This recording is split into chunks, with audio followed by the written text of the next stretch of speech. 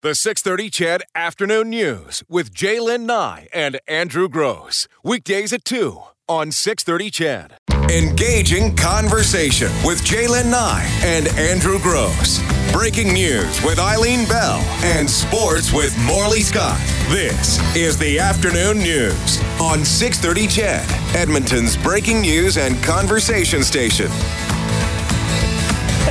It's 3:07 on this gorgeous Wednesday afternoon. Reminder, don't leave humans, don't leave your animals in the vehicle on a hot day like this. We had a number of issues yesterday. Yes, we did. So I got don't an email, a long email from somebody who said on my recommendation, although I don't specifically recommend it, I don't remember recommending this specifically, I said that I had bought a hammer. Yeah. I was looking for an opportunity to use it. Well, you're just waiting for it. I am. And I'll own that. I am waiting to spot a dog in the backseat of a car. But they had bought one. Oh, and, okay. They now wanted they're to just let waiting. me know. Just they're waiting heads as up. well. There are men with small hammers in the city around. waiting to break your windows. Okay, Michael Walters, Ward 10 City Councillor, joining us in studio this afternoon. Thanks. Great to be here. I'm so happy to see you. I've not had you in studio before. I think you two have been together. Yeah, a couple times, yeah. But I've been away or whatever. So thank you so much. It's If so he much brings better up the conversation tree, when you're here. if he brings up the I'm not tree. going to bring up the tree again. Right. Tree's resolved. Let's talk about other matters. And I'm happy to be here. If I'd known it was going to be so hot, I would have brought you ice cream. I'm sorry. Oh. That'd Next be nice. time. Oh, we can go to commercial. Let's start with this one. We just talked Yeah. to Ben Gardner. He's involved with that Agora Borealis group who want to take over the Coliseum and put in some housing, the multi-family housing, student old age, possibly a hotel, possibly this big atrium. And you guys really shut him down yesterday, it sounds called like, it a at council. fairy tale, as I recall. Well, I alluded to the exercise of receiving these unsolicited repurposing ideas a fairy tale. And I certainly don't mean to discourage people in Edmonton from being creative and bringing their ideas to us. At committee, we heard their presentations. I certainly can attest to the respect shown to everybody by members of committee in hearing those folks. But what we were talking about yesterday was the whole exhibition lands. Mm-hmm. We know back on April 3rd that council voted to permanently close the Coliseum, which in my mind, the word permanent actually means permanent. Permanent, and that takes you to the next question: was, well, what do you do with that building that's permanently closed? And you certainly don't want that to sit there in the way of all the other work that's occurring around planning with the community that whole 160-acre piece of land in the middle of Edmonton, close to an LRT station, which could massively contribute to our densification. Well, let's get right down to the brass tacks, though, because I don't know how long we have you for, and I love having you. Okay, well, keep that in mind that you said that. So two things. First of all, I'm of the understanding that we don't know the cost of demolition, and my question would be, so how did you come to the conclusion that it was most cost-effective to demolish the old barn if you don't know what the cost of demolition is?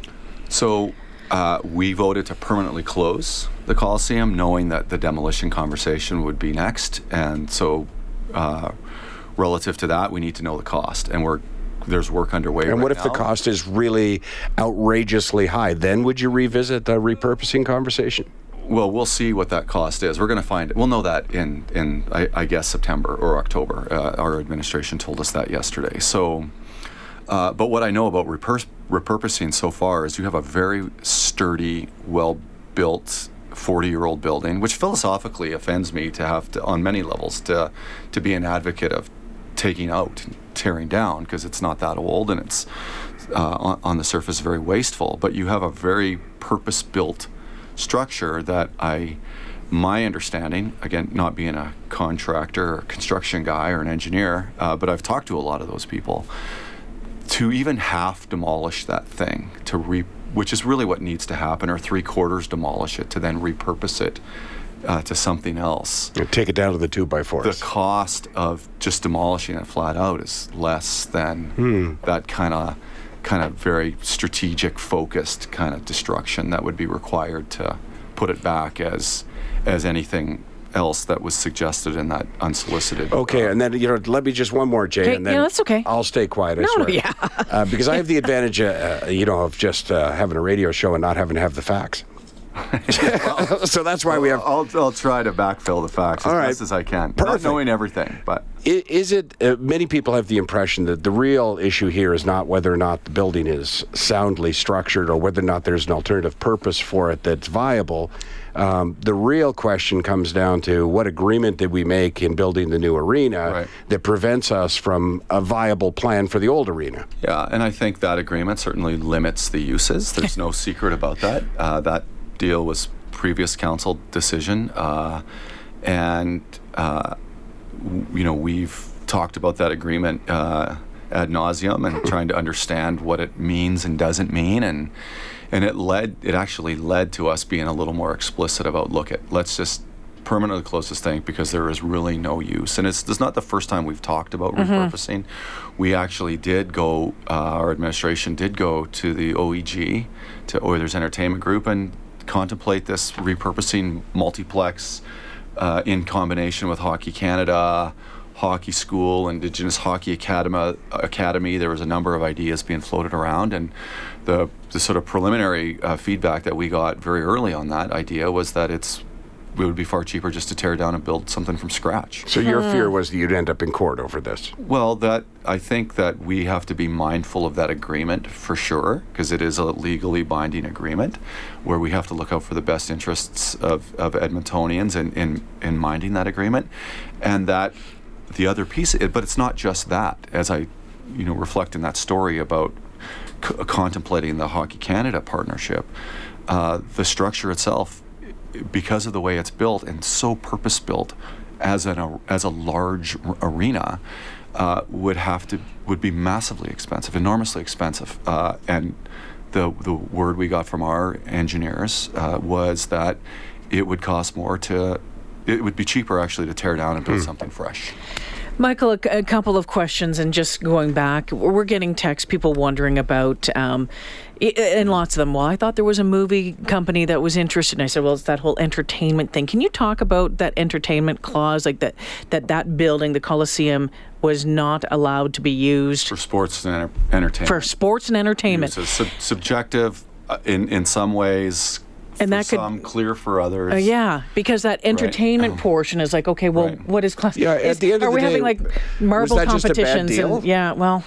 Well, if I was on council at the time, I'd be more apt to label the deal. So I won't do that.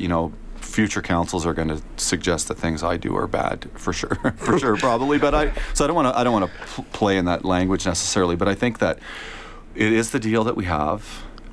And I think more important is the opportunity looking forward. So we have a city that our next city plan is contemplating 2 million people. We're planning for 1.5 to 2 million people. Now we need to, for the first time ever, double our population without doubling our land mass. That would be a very wise financial decision for us to make, a principle to commit to, is double our population without doubling our land mass. So then we have to think about where are our most significant opportunities to put all those people without taking up so much suburban or farmland on the edges of the city and of the region. We have great opportunities in the quarters, at Blatchford, in Rossdale, lots of opportunity downtown, and Northlands is in that sort of basket of opportunities, or the exhibition lands, as they're called. So I think that opportunity to me is paramount. The agreement matters a fair bit, for sure. The unlikely scenario that there is a cost-effective, even I listened on driving here to Mr. Gardner. He's very well-spoken and committed Edmontonian, but there's very soft language in his assertions. May be viable. We heard the word vague a lot on the text line from our listeners. That's very right. vague. Yeah. And it doesn't, and with all due respect, his presentation yesterday or other things I've heard haven't provided me with any confidence whatsoever that there's any clear understanding of what it would cost to repurpose that building. And as clear as the best information I've been given is by our staff in terms of that other contemplation I talked about before with the sixplex, the multiplex. Well, shouldn't we have had these conversations about ideas, or was there a time 2 years ago when we were the conversation coming up with happened. ideas? Yeah. There's always been a time. People bring us ideas all the time. But was there this a time gondola frame? idea came out of nowhere, right? Man. And ideas come to us and we have to respond to them. We've responded. This is a far more complicated situation in that we have this started with what do we do with Northlands, the organization, and the racetrack, and the Expo Center, and its agricultural roots, the arena, the downtown arena agreement. All of these things are kind of circulating together and created a fair bit of complexity. And now most of that stuff is sorted. And here we have a building that we're going to pay $1.5 million a year to keep dark, basically boarded up. And we look at other cities. I was talking to a fellow counselor before I came over here today about other arenas around North America, in Kansas City and in Detroit, that sat empty for 15 years. What does it do to the neighborhood? Empty parking lot. Yeah. What does it do to the neighborhood? What does that do to the city? So I think what's most important in terms of the consideration here is that land, right? I have a fair bit of nostalgia for that building. I have a fair bit of appreciation for the irony of tearing something down that's not very old as a sustainability guy. But sometimes you just don't have a pathway out. And nothing I've seen from the unsolicited proposals gives me confidence that we should change course. Let's take a break. Let's take our break. You had said that you can stay and that you're open to any questions. So do you mind if we move now over to marijuana? Sure. All right, let's take a break. Like and then talking about it. Yeah, exactly. Okay. Yeah. Great point.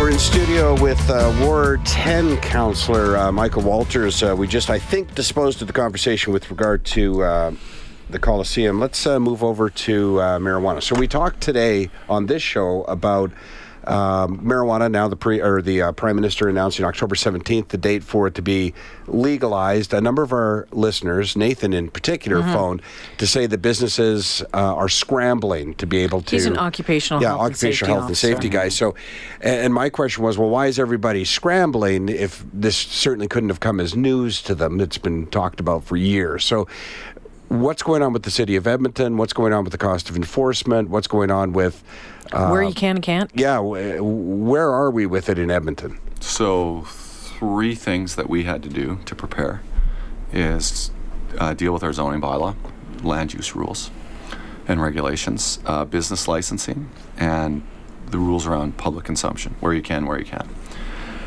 The cost of enforcement is a bigger question around, well, the feds and the province have created a deal, 75% of costs or revenues will go back to the province. Unclear how much of that comes to municipalities, which is a very unsatisfying place for the city to be in. And it's disconcerting because we can't tell. We don't know what it's going to cost. So we try and do cost recovery on business license and development permits for the cost of those things. But policing, social disorder, public health, that's all unknown. So it's hard to put a dollar figure on it, but at the same time, it would be wonderful if the province would be a little clearer about what they will give in terms of financial support to the provinces, and it's been disappointing to this point. However, in terms of what we're responsible for, we've set our land use rules in place, 200 meters from schools, parks, rec centers, those kinds of things, 100 meters from, healthcare clinics, hospitals, et So the cetera. same as smoking. Smoking tobacco? No different, because you can sell tobacco everywhere, but you can't sell. Oh, I'm sorry. I thought you were talking about usage. Sorry. Yeah. This is where business has been set up. Yeah. Right. And 200 meters apart to avoid them from clustering 2 on a block. Can I stop you there for a second? Because I'm told that creates a desert in certain areas, my neighborhood for one, because we have so many of the things that you just described already. Right. We're fortunate to have them, that nobody would be able to open up in our area. So let me go back, zoom out a little bit to the principles. When, we've done we had a lot of debate and read a lot of information and had a lot of presentations and information about the best way to do this at our urban planning committee. And it was important for us to establish principles off the bat. So do we want to protect and keep this away from kids as much as we can as a fundamental principle? Yes. Do we want to ensure public safety as a principle? Do we want it to be business friendly? Do we want to make sure that, because there's such a divergent viewpoint on this in our survey results, let's try and represent as many people as views as possible. So we establish those as principles, and then I kind of lean on the drug and alcohol-free youth, tobacco-free youth, which kind of leads to those decisions around, well, let's keep this as far away from schools and parks and rec facilities as we can. We don't want to model that this is sort of good behavior or the right thing to do. I'm not opposed to legalization. I think there's a lot of merit in it. It's been challenging to regulate municipally, but I think we're at a place where we've taken a lot of good advice, and I think we have good, sound policy in place on land use, on business licensing. And while there may be less opportunities in some areas than others, if I showed you a map of where you can do it, you would look at that and say, you can pretty much do it in most quadrants of the city reasonably. Like there's opportunity. When you say do it, you can buy it. You can you can set up a retail cannabis retail business. Okay. We're going to deal with cannabis lounges and edibles and all that stuff in a year, but this is now just the retail of the product that you would combust, you'd smoke. Right. And so the last thing we have to do is our rules on public consumption, which is going to happen in July. I feel a little more conservative on that than I think some on council are. I'm worried about sort of widespread smoking of it, although I appreciate the argument that since it's legal, you have to accommodate people. You have to provide some space, particularly since many people who live in multifamily or condos may be limited by those rules from smoking in their own homes. We have to balance all that. So right now where we're at, the latest proposal before us is 30 meters from playground equipment or a sports field, which I think is way too close. I think it should be more like 100 meters, which is almost out of sight, and 10 meters away from an open window or a door on a public sidewalk. But then enforcement becomes the issue, right? Well, we have alcohol limitations, and we have an enforcement infrastructure in place to deal with that. And I think when you set the rules, knowing that 95+% of the people are law-abiding, they just accept those and behave accordingly. And so enforcement agencies, police, bylaw, community standards are already there. It's not like you'd need a redundant system for Right. Let's continue this conversation. Looks like you're sticking around the next half hour. Yeah, Ward 10 City Council. I'm happy to if you want. Yeah, we want you here. Michael Walters joining us in studio. Stick around. The 630 CHED Afternoon News with Jaylen Nye and Andrew Gross. Weekdays at 2 on 630 CHED.